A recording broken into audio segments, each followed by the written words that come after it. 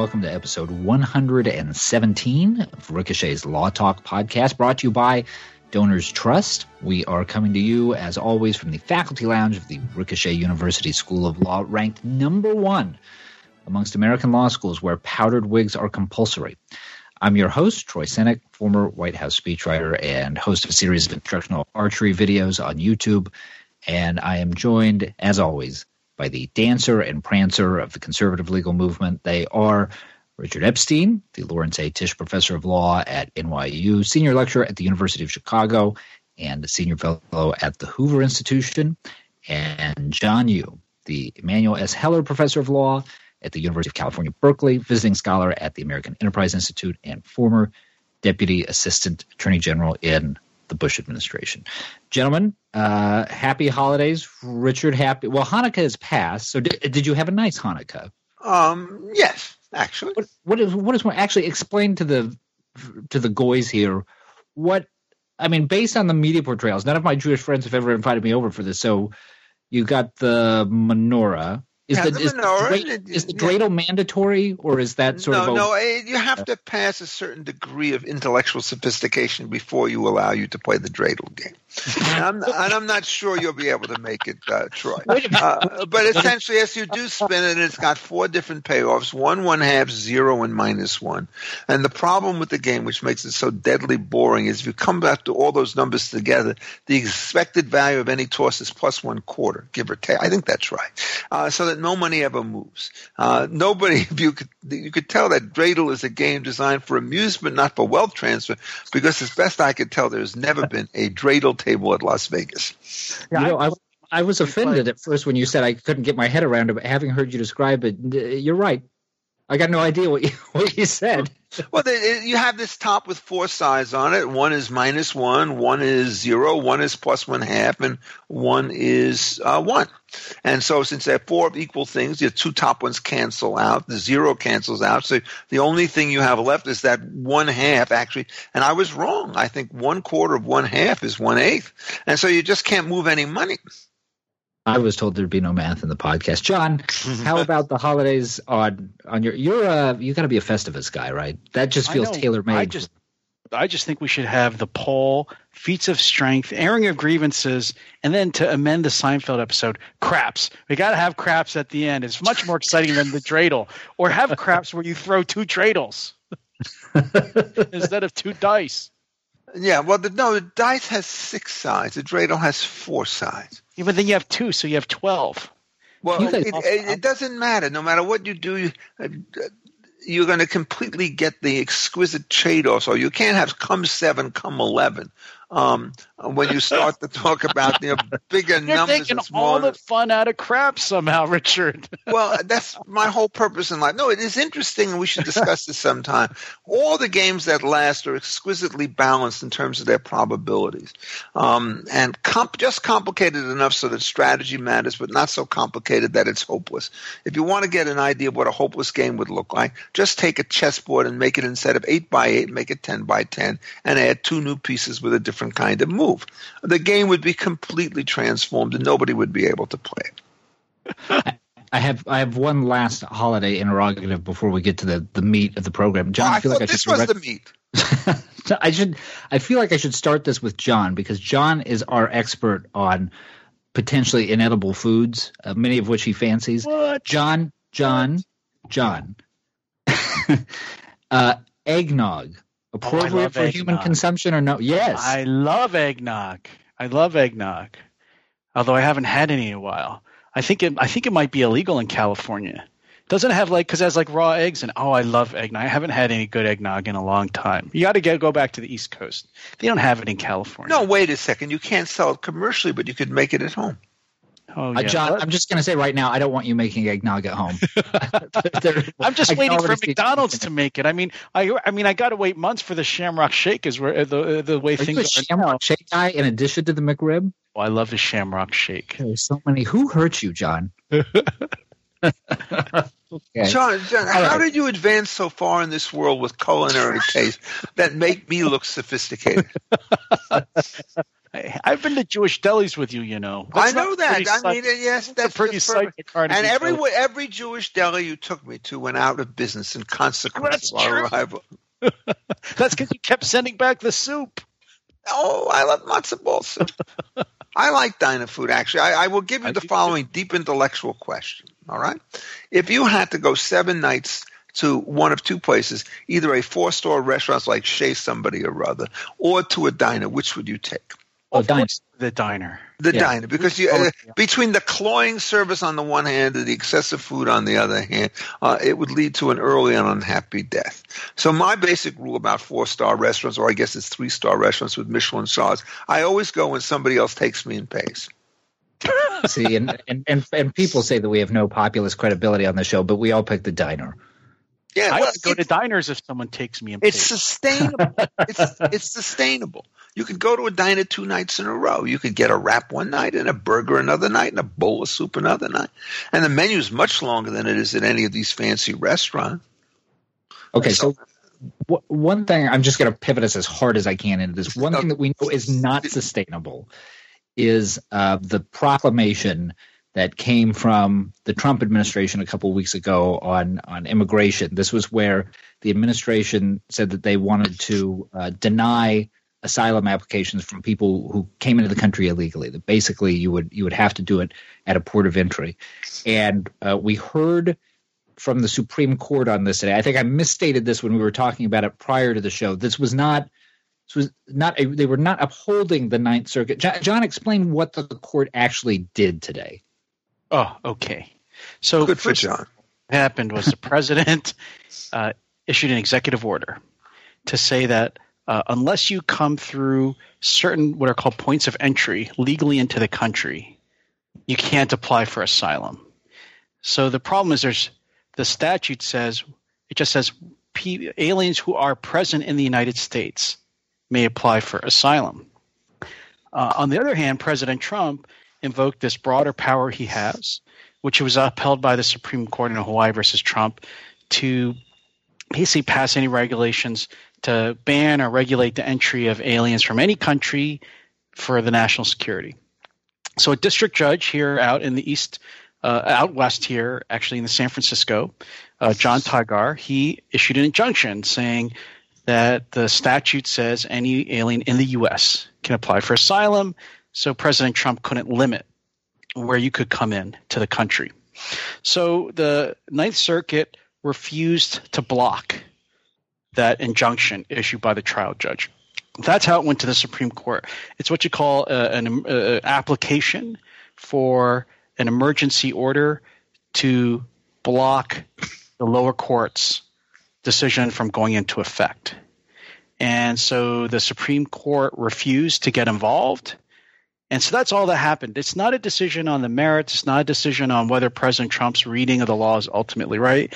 All it was the Supreme Court saying, we're not going to reach down to the trial court and block, interrupt what the trial court's doing. We're going to wait for the case to come up the normal route. And the interesting thing is that usually these kinds of emergency orders, they're called stay applications formally, they don't usually generate any opinions. But in this case, Justices Thomas, Alito, Gorsuch, and Kavanaugh said they would have granted the stay, what the Trump administration wanted, which means that John Roberts must have gone with the 4 liberals. The other second interesting point is this was the original case where that caused President Trump to call people Obama judges. John Tigar, the district judge, was an Obama judge. Remember, this provoked the Chief Justice to say there's no Obama judges, there's no Bush judges, they're just judges. Well, so this was actually that case that caused him to speak out in public against President Trump. So I actually think this is a very interesting case for another reason. This is the identical rerun in a statutory sense of the birthright citizenship situation. Because the argument that the Trump administration is making is that illegality means that you can essentially bar somebody who is otherwise, quote, in the country, because otherwise people start to profit from their own wrongs. The same situation that is made with birthright citizenship. And so what happens is there's always the question as to whether or not these general background principles apply in a case like this, or whether or not we're rigid textualists. And this is an area in which, again, everybody starts to see flip-flops. Generally, when it comes to implications, it turns out that the liberals and the living constitutionalists are willing to go relatively free with this, and the originalists are not. And in this particular case, it's kind of the reverse. And I think the reason why it's credible is that the sort of illegality issue is not an ad hoc defense. It's one that's been recognized in countless contexts for hundreds and hundreds of years. And so my view is it actually has a chance of winning. I think I would have taken the case as well for the following reason. Nobody trusts what the Ninth Circuit does, right or wrong. This is an issue which is extremely important with respect to administration, because even though you're going to tell people that they have a right to apply for asylum, nothing is going to prevent the administration from slow-walking all of these cases in a way which one might find disgraceful. And so I think getting the thing cleared up sooner is better than not having it cleared up at all. And so if I would probably have taken it, and if not, I would have given the Ninth Circuit a very stern injunction to decide this thing quickly on an expedited basis, because the matter is too important to be left hanging. John, a lot of conservatives are going to hear that lineup that you mentioned, the four liberals and Roberts, and are going to say, well, we know exactly what's going on here. The chief is being a squish for political reasons. Is that how you'd react to it, or does Roberts deserve the benefit of the doubt here? It's usually very unusual for the court to grant these things. I read a little differently than Richard, though. I don't think it's just exactly like the birthright citizenship. I think actually what it's really like is Hawaii versus Trump. If you remember, Chief Justice Roberts wrote the majority opinion in that case just last summer, and it was very similar in that you had two different statutes, one in the immigration law that said you can't discriminate based on national origin, and then the statute part of the immigration law, which is exactly the one here, actually, that the government was invoking, that said, but there's this broader power for the president to make almost any regulations he wants to prevent anyone from coming to the country who presents a threat to national security. So I would bet that when the case actually gets to the court, that Roberts would join with the four conservative justices and uphold the Trump administration, because that's exactly what he did in Hawaii versus Trump. But I can see why Roberts might have been leery about getting involved now, because if you remember, all of this was done because of this Central American caravan that was allegedly trying to breach the border in the south, in the southern border. Mm-hmm. And I could totally see Roberts thinking, hey, maybe if we just wait a little while and let the case come up normally, which will take months, the caravan will dissipate, people will go away, they won't be able to get across the border, and if that happens, then there's no need for the case. The executive order will just kind of vanish, and we won't need to decide after all. Well, I'm not sure about that. By the way, I do think, in effect, that it's not quite the same thing as the other one. There were many process complications that were raised in Hawaii against Trump, so that the sort of bad motive of the president, I think, was regarded by the majority as having been, as it were, cured by the extensive deliberations across the department that took place afterwards. And there's nothing about that kind of intermediation in this particular case. And it's also, under those circumstances, the principle of illegality would not interfere one way or another with the operation of the decision. But I do agree with John, I think that Roberts is himself an institutional conservative, and he does not like breaking standard modes for adjudication, and granting an injunction when the Ninth Circuit refuses to give it is one of those things. I do believe there was a case out of Oregon, though, in which I think the Supreme Court was prepared to move, but I can't remember exactly what it was. John will remember. I refuse to remember. John. I will not remember on cue. Yes, no, there's a big case. There is. Go ahead, John. Well, there's some. The other thing that's different, and Richard, is right. There are procedural differences between Hawaii versus Trump in this case. The other thing that's different is the asylum statute is different, because the asylum statute talks about your right as an alien to apply for asylum, and it says when you're in the United States, and it doesn't say whether you're in the United States legally or illegally. So it's harder for the government, I think, to say, well, the emergency power about blocking all flows of aliens into the country based on national security sort of overcomes that other provision, because the other provision just sort of already clearly says once you get into the country one way or the other, then you can apply for asylum. Now, the other interesting thing is if you look at the papers and the opinions, I think the Trump administration does have a good policy argument here in that the percentage of people who actually get asylum when they enter the country is very small. It's something like around 15 to 17%. And then it said, the government said the number of people actually apply for asylum and get it from the Central American countries is below 10%. It's a very tiny number. But because you have this right to be released, a great majority of the people who apply for asylum, even though they only a tiny percentage get it, most of them never show up for their hearings, and then they just, according to Trump, just disappear into the country, and there's no way to find them and bring them back. So I think that's a reasonable argument that there's a big problem to be solved, but this may not be the way to do it. I mean, this actually shows something else as to why the wall is such a difficult conception. Because as we know, the major problem is people who get in by legal means and then stay after their visas have expired is exactly the problem that we want. And disappearance is the major weapon. So, there's one other piece of information that came out right after the court spoke on this. It was revealed in the press that Justice Ginsburg voted in this matter from a hospital bed because she had just had surgery to remove 2 malignant tumors from her lungs. I mean, obviously we wish her full and speedy recovery, but everybody's eyebrows go up. There is no person in the country whose health is more closely watched than Ruth Bader Ginsburg. So, Richard, I mean, if Justice Ginsburg were in a position where she had to retire, because of her health, it's hard to imagine her doing that in the current circumstances, or, God forbid she were to pass. What does that world look like if that seat comes open and you've got President Trump sitting behind the desk to make the next choice? Well, obviously the Democrats will put the same kind of full court press that they did with respect to Kavanaugh. And indeed, one of the reasons I think they did it with respect to Kavanaugh was that they hoped that they could dislodge him. And so that if Ruth Ginsburg were forced off the course because of health or death or whatever, they might be able to keep things in balance. My own view about it is that the Democrats actually are in a weaker position to stop this now than the last time for at least 2 reasons. One, the vote in the Senate, they picked up 2 seats, so it's 53-47.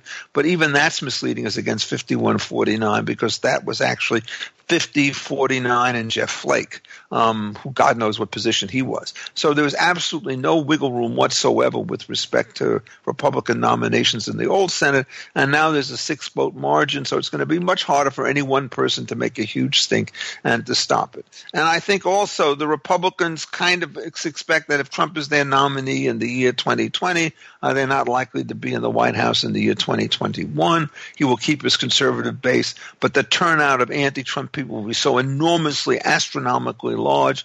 He can't boost his turnups. They can do theirs. And so what happens is they really want to get these court things through right now, and they want to get all these judges through. And I know I understand exactly why, and I'm quite sympathetic with it.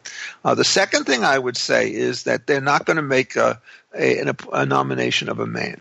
There are 2 reasons for this. One is they're so worried about the fact of false charges of sexual misconduct of one kind or another, which are easier to raise against men than it is against women. And also, I think to the extent that one is thinking about quotas on the Supreme Court, going from 6-3 to 7-2 this time around would, I think, be regarded as a very, very tricky kind of situation. And so I think they will probably choose a woman. Which woman, I just cannot begin to say. It's clear. No, I thought you might have been pre-anointing Amy Barrett there.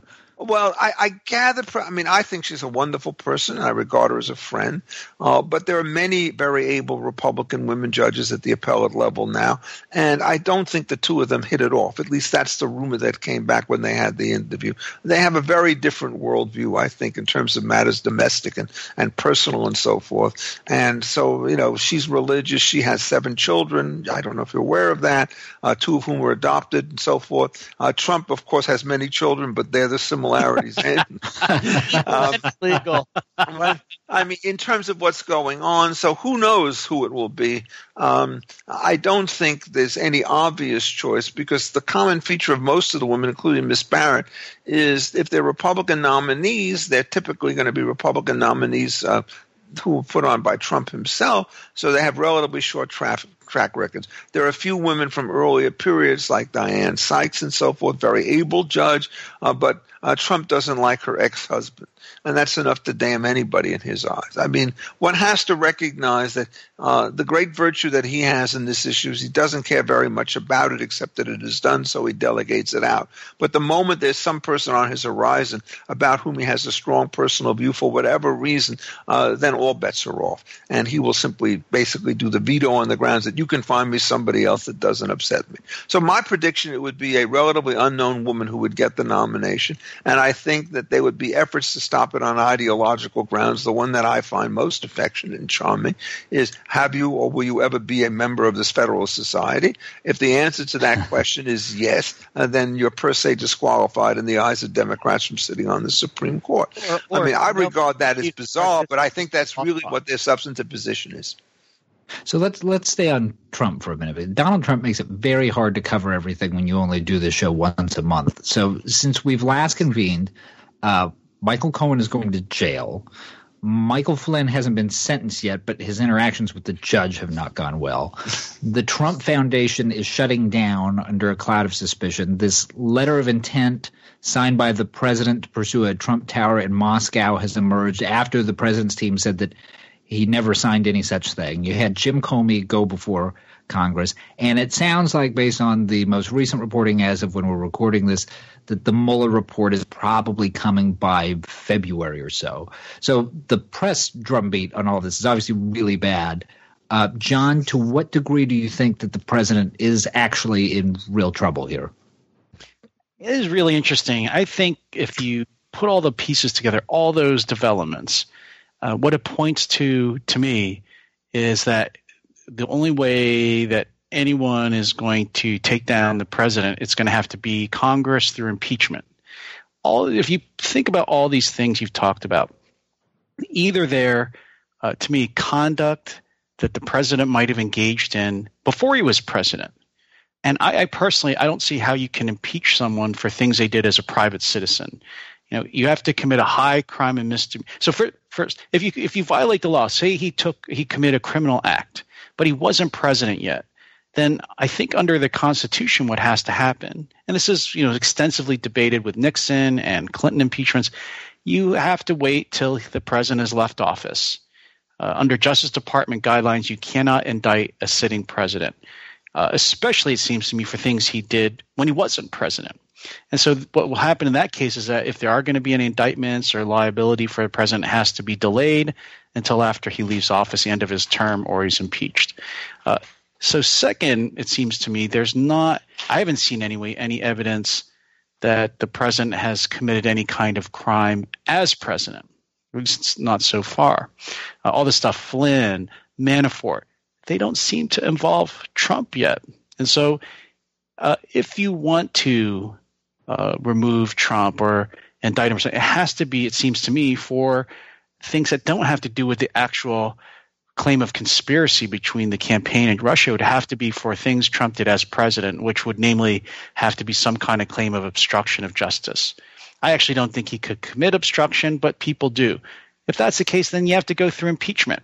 I don't think it's going to happen because I don't think the unfortunate thing that the Clinton impeachment proved is impeachment is going to be a partisan party line vote now. It didn't used to be, but it is now.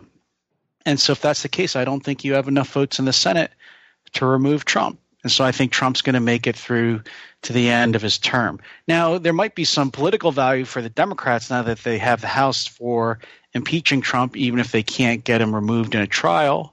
But on the other hand, as we saw with Clinton, I think that only helps Trump. I think that's only going to increase his public approval because people will unbelievably start to sympathize with the guy. So I think – Yeah, I agree with that last point. I mean, I think a nice comparison is with Christine Blasey Ford. When the testimony began, I said, well, she might become the next Anita Hill, a celebrity. And it seems to me that is profoundly wrong and that she is likely to be invisible. Why is that? Because when you start to try to impeach somebody and have to put them for rigorous cross-examination, you have to have a very powerful case in order to make this work. And that what happens is the political climate will be, no, this is not the way in which to solve politics by other means. So the Democrats are going to, be unlikely to win, and also they're going to have to put the rest of their agenda to a side, and they're going to start to look somewhat like jerks if they actually try to make this thing go. So I don't think it's going to happen. Remember, when Kavanaugh was confirmed, there was a lot of bold talk how he too would be subject to impeachment if the Democrats took over the House of Representatives. I think that's a completely unlikely possibility at this particular point of time. I just don't think it's going to happen. The question is, what happens when he leaves office? The interesting case on this one is the relationship of John Edwards to Michael Cohen and Donald Trump. And there have been a lot of people who are so-called experts in election law, which I do not claim to be, who said that whenever you have cases of mixed motives, such that the president has a powerful reason to suppress the information wholly apart from his political campaign, it's not going to be an election law violation. And this was the argument made with respect to John Edwards. But there are 2 points about it that I think are really worth mentioning. One is this argument was not strong enough to prevent the prosecution from taking place. What happened is it was an argument that was made before the jury, and what they did was to decide that this dual causation question should have been resolved in a way that was favorable to Mr. Edwards. So point number one is now Trump can in fact be indicted, and I do not think he will be able to dismiss the indictment on the grounds that as a facial matter, it turns out that this punishment is wholly inappropriate. Then when you get before a jury, all bets are off because it's going to depend upon what it is that Michael Cohen is able to say and to make good. My view is what he will try to say is that the president not only was benefited by all of this, but it turns out he was absolutely obsessive about it and insisted upon supervising every particular view of what happened in the particular case. The president is going to say something very different from that. He's going to say, well, I mean, Cohen made this payment, then he told me about it, that there was a payment made. He didn't even separately itemize this one, and as part of his general bills, I repaid it, and I had no idea exactly how this thing went. Obviously, these two compounds are completely incompatible, but the president hasn't done very well in terms of the confirmation of his own accounts. Like, for example, on the deal with respect to Russia, was there a letter of intent? Yes, he said no. So I think, in effect, in that case, he is likely to be faced with some very serious exposures. I think that was the conclusion of Andy McCarthy, whose judgment on these issues I respect far more than my own. And I have not seen in the back and forth the defenders having answered the question about Edwards being a case where it was a jury verdict as opposed to a directed verdict before the jury could even hear the case. And I think that point is clear. Having Donald Trump before a jury is a totally different business if he's a former president who leads office in God knows what way. The other complication here, I think, is just as Michael Flynn has a son, so it is that Donald Trump has several wives, present and former, several children by various wives and so forth. And one of the things that can happen is that they can be indicted for various kinds of situations, even while Trump himself is sitting.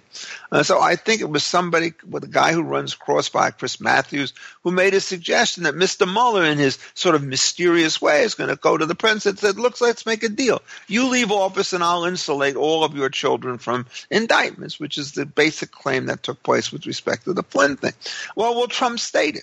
Not clear, because if you look at the mess that you see in New York with respect to his foundation, there is nothing, I think, that can happen to insulate the president after he leaves office from state prosecutions. Even a self-pardon is only for federal offenses, if it's allowed to be done, which I think on balance it probably is, though not a very good idea. So I think that Trump is, in fact, in a very difficult kind of position. It couldn't happen to a nicer guy, I think, in terms of these awkwardnesses. I am very much opposed to political prosecutions and impeachment cases, even with respect to Trump. And I go so far as to say, well, as you all know on this show, and I will repeat it again, it didn't take me to get to February 1st to say, please, Mr. Trump, resign and do us all a favor. Mike Pence will do a fine job relative to you. I still feel that particular way, only now I don't think I'm so utterly alone. Okay, well, on that note, let's turn to the other big development from the Trump administration, which is the announcement yesterday that Jim Mattis is heading towards the exits with a pretty direct letter of resignation criticizing the president's foreign policy.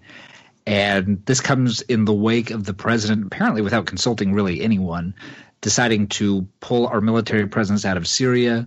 Looks like something similar is going to happen in Afghanistan. John, how big of a blow is this resignation for Trump, and what are the foreign policy implications here? Well, I think as a matter of foreign policy, it's a disaster. I think this is really withdrawing from the Middle East is letting Iran win. It's allowing terrorists like ISIS to set up shop again in these kind of ungoverned spaces in Syria just when we're about to win. It's tantamount to when the Obama administration decided not to leave behind a residual presence in Iraq. Which allowed ISIS to rise, which allowed Iran. It's like we don't learn our lessons just when we're on the verge of victory. We basically have wiped out ISIS. We're building a bulwark against Iran there in Syria, and we throw it all away. I think it's a terrible setback for our foreign policy. On the other hand, and I do think that General Mattis resigning is a terrible blow to the administration, although people have been counting down till when General Mattis was going to leave because he was sort of the last one who was still left from those initial people who started out with the Trump administration who tried to stabilize it along with Secretary of State Tillerson and John Kelly, Chief of Staff. But I think that Trump so far has done a pretty good job of replacing them with people who have credibility with the foreign policy establishment, at least the conservative wing of it, but are on better terms with the president. So Mike Pompeo coming in as Secretary of State I think was an inspired choice. I think he did an excellent job at the CIA, and he's doing a good job as Secretary of State. And I think John Bolton is one of the most qualified of the conservative foreign policy hands to take over as National Security Advisor. So I think if President Trump can replace General Mattis with someone who comes from the more conservative wing of the foreign policy people, but someone who's well respected, that it could still stabilize the ship. But there's no doubt that the resignation of General Mattis in this way over Syria is a real blow to President Trump. And it's a lot of the reason, for example, that's why I was not a supporter of Trump during the campaign, because I was worried he would do things like this, he would act impulsively in foreign affairs without thinking it through, even though I'm on board with a lot of the things that he's been doing in foreign policy. But to act rashly like this is the very reason I was so worried about him becoming president. I know Jim Mattis because he and I are both fellows at the Hoover Institution, and I think he has the rare distinction of being fired by two of the worst commander-in-chiefs in the history of the United States. He was fired by Obama in 2013 as the head of Central Command, and now he's dismissed as the defense secretary. And what it really does show is there's a kind of a structural weakness when you put people with very high egos and very low abilities in the White House. The commander-in-chief position of the president has always been understood, for the most part, as saying, we make global policy decisions. Do we have a war in the Pacific or whatever?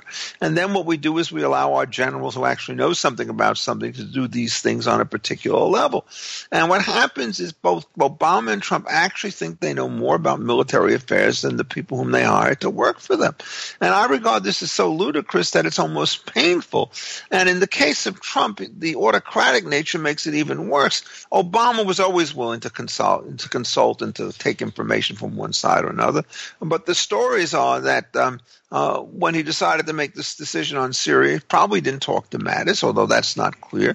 It's said that he did not talk to the heads of the Joint Chiefs of Staffs. It seems perfectly clear that he did not tell any one of our allies that he was going to do with respect to this thing. And then he gives one of his ludicrous tweets saying, well, I've always told people that I was in favor of pulling out of Syria, so there's no surprise here. I'm just keeping my promise.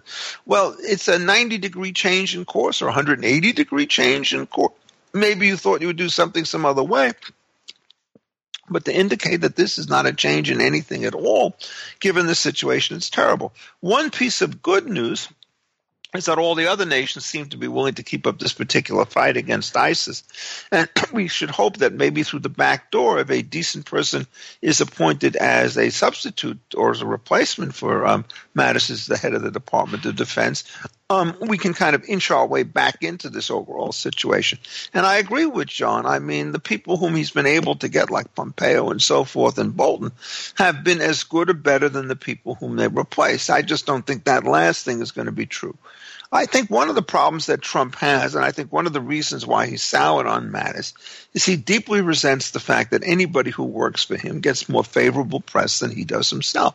That's not a very hard thing to do given the terrible press that he's gotten today. But one of the signs of a weak and ineffective leader, of which Trump is in my view, is that he cannot tolerate excellence around him. Particularly if that excellence gets very heavy positive feedback. And so I think, in effect, the jealousy factor was very much active here. And the rumors, of course, are always like this, was that even starting in August, or perhaps as early as July, maybe even earlier than that, it was quite clear that there was no easy affability, no ready access between Mattis on the one hand and Trump on the other hand, because Trump did not like being upstaged. And, I don't think his pettiness knows any particular limit. It's almost incomprehensible to me that this man is a president. And I say it with the same sense that John does. We're not talking here about somebody on the progressive wing of the Democratic Party who disagrees with all of his policy choices. I agree with at least half of them. And still, somehow or other, he manages to snatch defeat out of the jaws of victory by always giving bad reasons for good decisions, or acting erratically or impulsively, or bringing nobody along with him. This is a very sorry state, and I think part of the uncertainty we see in the stock market, which had its worst week ever in a long time, at least a decade, is it's an economic vote of no confidence in the President of the United States.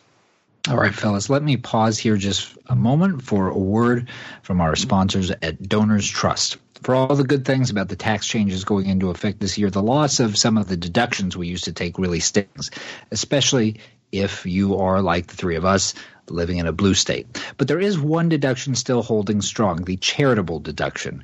And the end of the year is a great time to think about your charitable giving. You can minimize your tax burden and maximize your charitable impact with a donor-advised fund from Donors Trust. You've heard us talk about Donors Trust before. Donors Trust works with conservative and liberty-minded donors all across the country to simplify and protect their giving in a tax-friendly way. You've probably heard about donor-advised funds as well. A fund acts like your own charitable savings account, letting you support the religious, community, and policy groups you love on your schedule. And it's a tool within your reach. You don't have to be a millionaire to give like one. Don't just be a giver, be a smart giver with Donors Trust. Download your free prospectus at donorstrust.org/ricochet to see how Donors Trust can help you. Don't wait. Learn how to open your fund today. Visit donorstrust.org/ricochet. And our thanks to Donors Trust for sponsoring. Okay, guys, I want to take you to a case that has just come before the Supreme Court on a topic that I don't think we've ever talked about on the program before. The case is called Gamble v. United States, and it revolves around an individual who was charged with legal possession of a gun in Alabama because he had a gun and had felony conviction. And he was charged for this at both the state and federal level, which you can do under the doctrine of dual sovereignty. But he is fighting this in court as essentially an example of double jeopardy. As I said, new territory for us. We've never talked about it here before. So, John, why don't you tell us how to think about a case like this? Oh, I love this case. This is not this case, just this case, but this issue. This is the issue of dual sovereignties and the double jeopardy clause. So, like Bill of Rights says, basically, double jeopardy is prohibited. Double jeopardy means you can't be tried twice for the same crime. But there's been an exception in the law for a long time, and that's, can you be tried by the federal government and the state government for their own crimes, even though it's the same conduct? And so I think maybe one of the most well-known one of the most well-known examples in our lifetimes would be, if you remember, Rodney King, the beating of Rodney King by LA police officers that was caught on video. He was the police officers were prosecuted under state law and were acquitted, or I think it was hung jury, but they were not convicted. And then they were prosecuted by the federal government for the same attack, but as a violation of the civil rights laws. And so there's been this long argument that maybe that violates double jeopardy because you are being tried twice for the same crime. But the rule has been I don't think there's ever been a contrary decision, actually. There has long been in the history of our country that federal and state governments are different sovereigns, and even though they prosecute you for the same thing, it's not a violation of the double jeopardy clause. And the example that's usually given is basically the Rodney King case. What if, for example, after the Civil War, Southerners who didn't want the end of slavery terrorized the newly freed, the new freedmen, and then sympathetic state governments put on these faux trials and acquitted all of them? Then people would be left with no recourse. And this did happen actually after the Civil War. And so people always said, well, the federal government should be able to come in and prosecute people who have been let off by corrupt local and state governments. And if you read the double jeopardy clause the way the plaintiffs here, the appellants here want to, you would essentially allow state governments, or actually federal governments, if the federal government was corrupt and state government weren't, to be able to basically whitewash a crime because they were sympathetic with the criminals. So I think the people who want to overturn the rule have a very low chance of winning. I'm actually surprised the Supreme Court granted this case and decided to hear it, because this is a rule that has been in our law from the very beginning, and for good reason. This is a very complicated issue. If you actually go back and start with the Fifth Amendment, the first thing to understand is that the entire amendment is always done in the passive voice. I call this the constitutional passive. Nor shall private property be taken, nor shall people be deprived of life, liberty, of property, and so forth. And in a case called Barron in Baltimore, decided towards the end of Chief Justice Marshall's regime, he said quite powerfully that when it came to the takings issue, the clause only bound the federal government. It did not bind anybody else. And double jeopardy is actually in the same provision, Amendment 5, as is the stuff. And I think the argument that one could make textually is, notwithstanding the constitutional passive, this is only a situation that creates rights that individuals have against the federal sovereign. And so it is consistent with that to say that if there are two parts of the federal system that want to go after one another, they cannot do it. So you cannot, for example, under current law, have a military prosecution, which is federal, and then have a federal prosecution with respect to the same offense, but you could have military state or you can have federal state. Now, the question is, do you or do you not like it? I think it turns on the following scenario that you start to draw. One scenario that you draw is that there's simply one government that refuses to do its job and the other one backstops it. And John gave the illustration with respect to the Civil War. There is, unfortunately, a very important case known as Cruikshank, decided in the mid-1870s, in which it was held that after there had been the Colfax Massacre, that the only place that you could get a remedy if you were somebody who was trying to make sure that the white murderers of black people were brought to justice would be in state court. And this was an election massacre, and so the very people who conducted the massacre occupied all the seats, and they naturally acquitted. And under those circumstances, nobody has any patience for that. But on the other hand, probably a majority of the cases, you're worried about the opposite situation, in which you have federal and state governments often working together in one form or another, and at that point it looks much more unattractive. So, suppose you want to talk about an offense against the waters of the United States, and you're a strong environmentalist. What you might do is you might begin with a state prosecution that fails, and the federal government comes there. But the two governments may have been in cahoots the whole time. They may have shared information of one form or another. They have made a plan. They joined strategy. And at that point, it starts to look very much the opposite way. The difficulty is you can't figure out a way to make an administrable line that distinguishes between these two poor types, let alone decide all the very marginal cases that come in the middle. So what happens is, if you go back and look at the accounts of the argument, as I did on SCOTUS, not that I heard the argument, the exceptions were Gorsuch, who's a small government guy, and Ginsburg out there. So on this issue, the left and right come together. But everybody else who spoke seemed to say, we don't want to upset this particular apple cart. There are too many cases in which we have this other scenario where things lapse in one jurisdiction and we have to back it up with another. And so long as that's a trump card that has to be played in some of these cases, we're going to leave the status quo. So the best guess that one has is it will be affirmed 7-2. Why did anybody take it? Well, because the issue has been simmering around for a very long period of time, mainly in lower courts.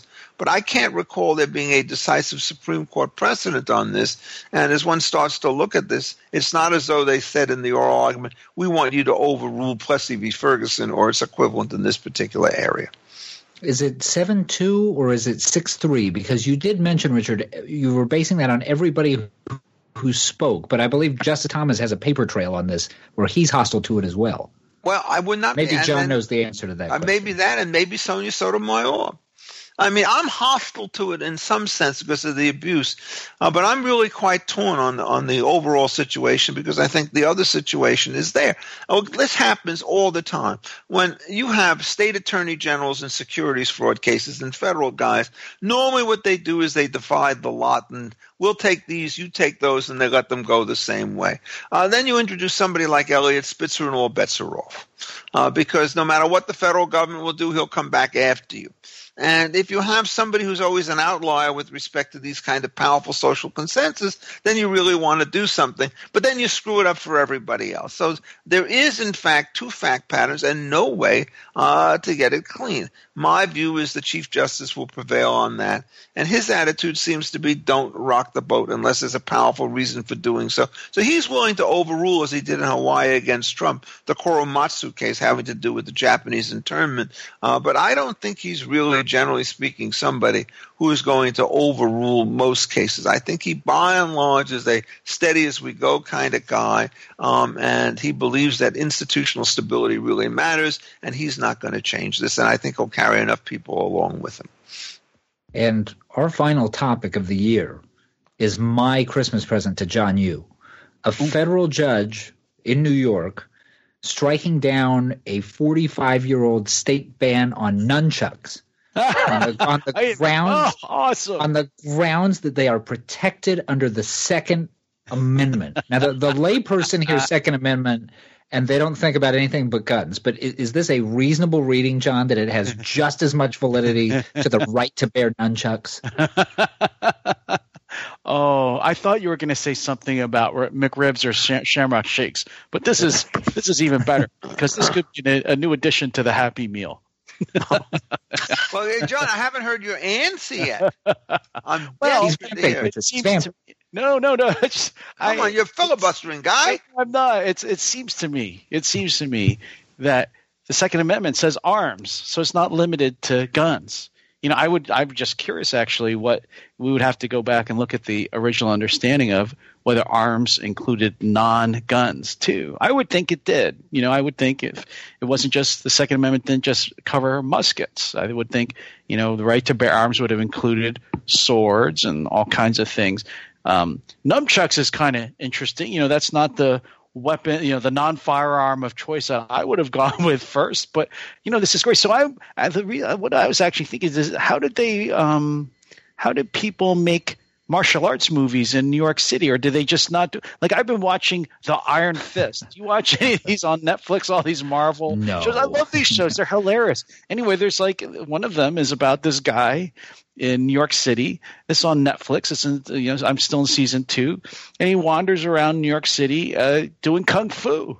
And I mean, like, how did they film that? I guess they must have filmed it in Canada or something because nunchucks would have been banned. Well, you know, the guy who brought this case, apparently he has been sitting on this for decades. He's actually a law professor himself. No. And developed his expertise in nunchucks based on Bruce Lee movies. And the concern in New York was that after the Bruce Lee movies that this was just going to become an epidemic and that street gangs were going to be using nunchucks, and this was what drove the statute. Wait, who is this? Is a nunchuck-wielding law professor? Yeah, Richard, there's 2 of you now.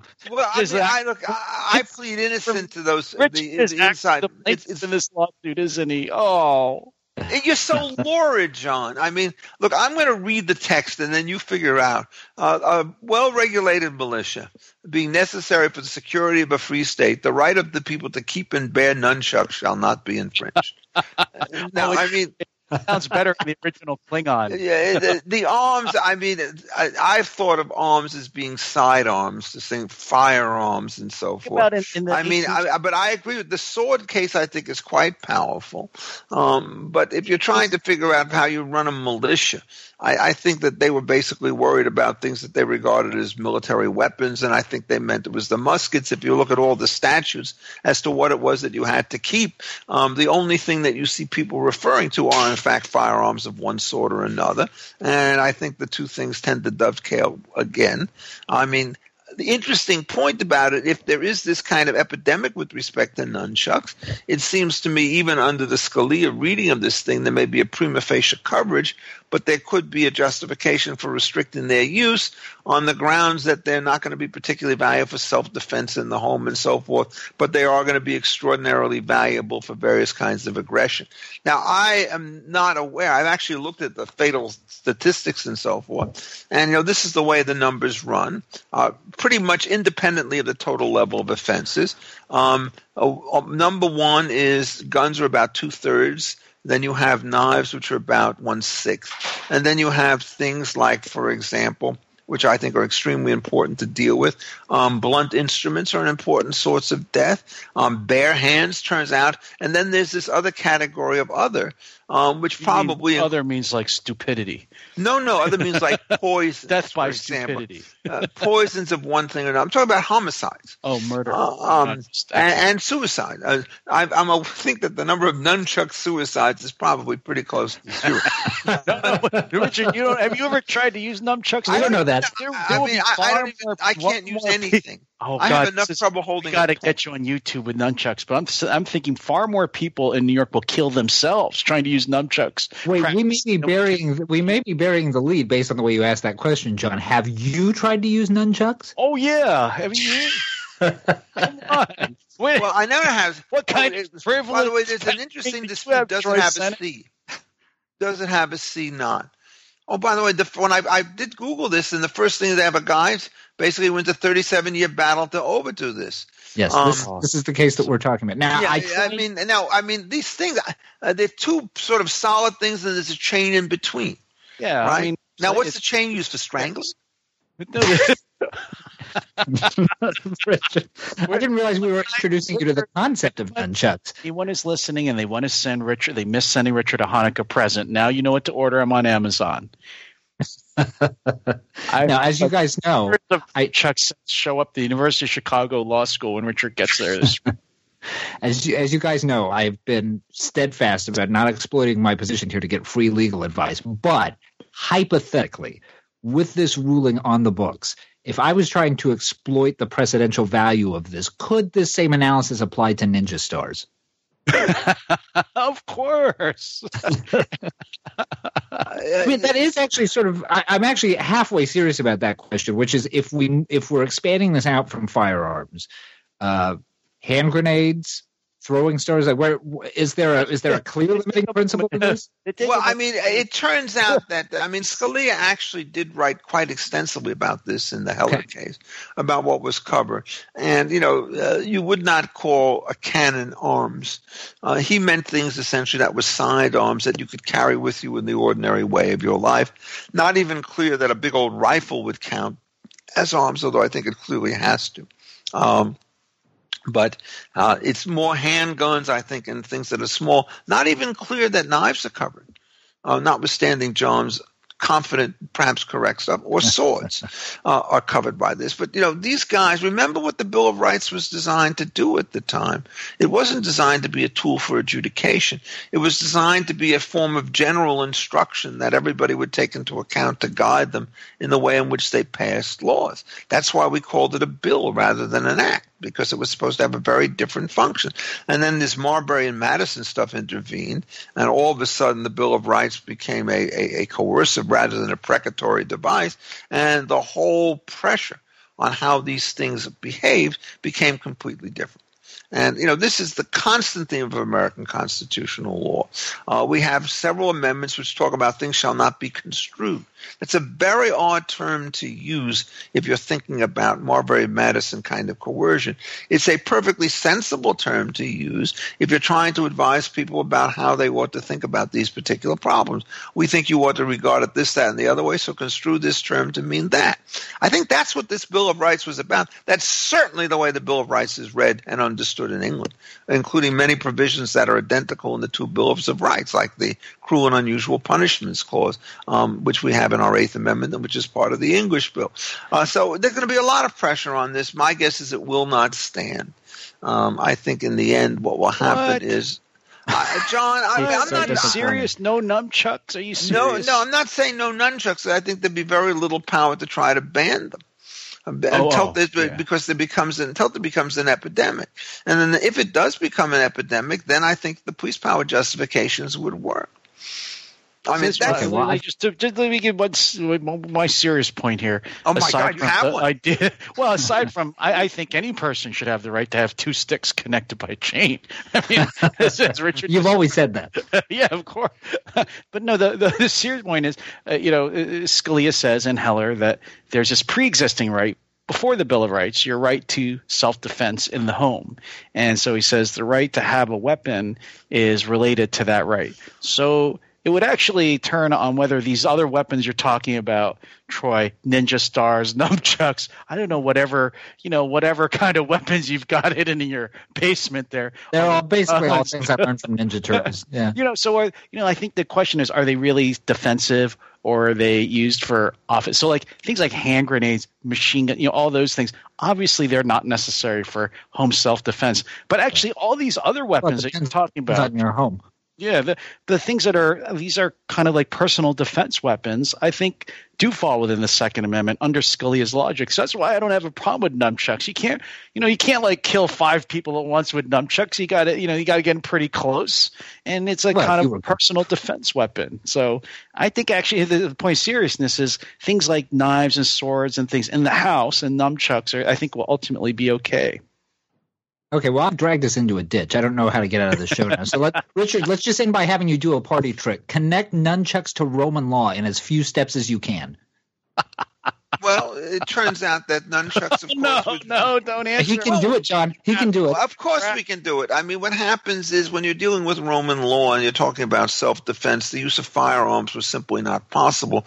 So the only things that you could talk about would be swords and knives and nunchucks. So to the extent that you're trying to figure out whether or not the principles of force against force apply in a natural law theory, it's quite clear that there's nothing about nunchucks that takes them out from the general rules that govern other kinds of weapons with respect to self-defense, defense of property, defense of third persons, necessity cases, and so forth.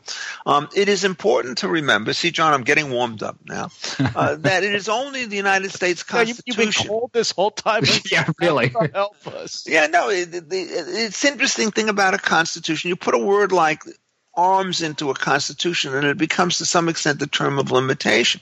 If you go back to sort of the classical principles, they're not specific in exactly the same way, and so there's no specificity with respect to weapons. I'll give you another illustration of this, which has really profound implications. If you go back and you look at the English rule in Entick and Carrington about general warrants, which was the sort of the inspiration for the Fourth Amendment, they talked about it in the protection of all forms of property. A comprehensive protection. When it got to America, all of a sudden what we start to talk about is homes, papers, effects, and persons, and so forth. And so you get kind of limiting conditions. Is a boat a home? Is a car an effect? If you have a piece of property, you protect the curtilage, but you protect the open fields and things like that.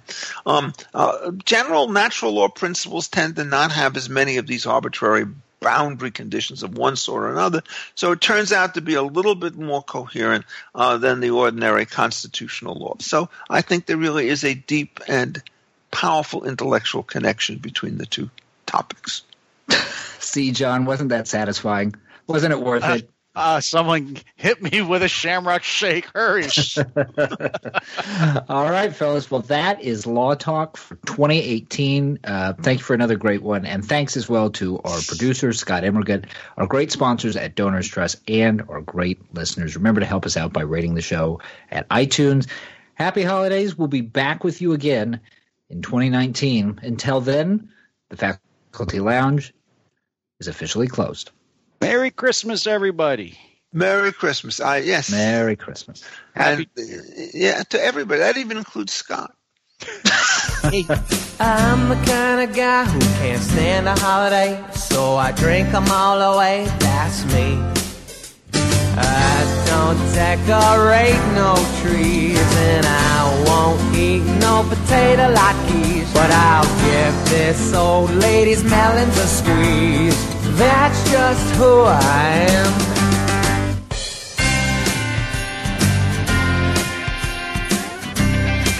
Well, I'll never spin a dreidel, but I'll always throw an egg. Then I'll Charlie horse your leg for laughs. While you're singing your holiday tune, I'm acting like the town buffoon, whipping out my big white scary moon and blowing a beep your way. I hate folks who think reindeer are cute.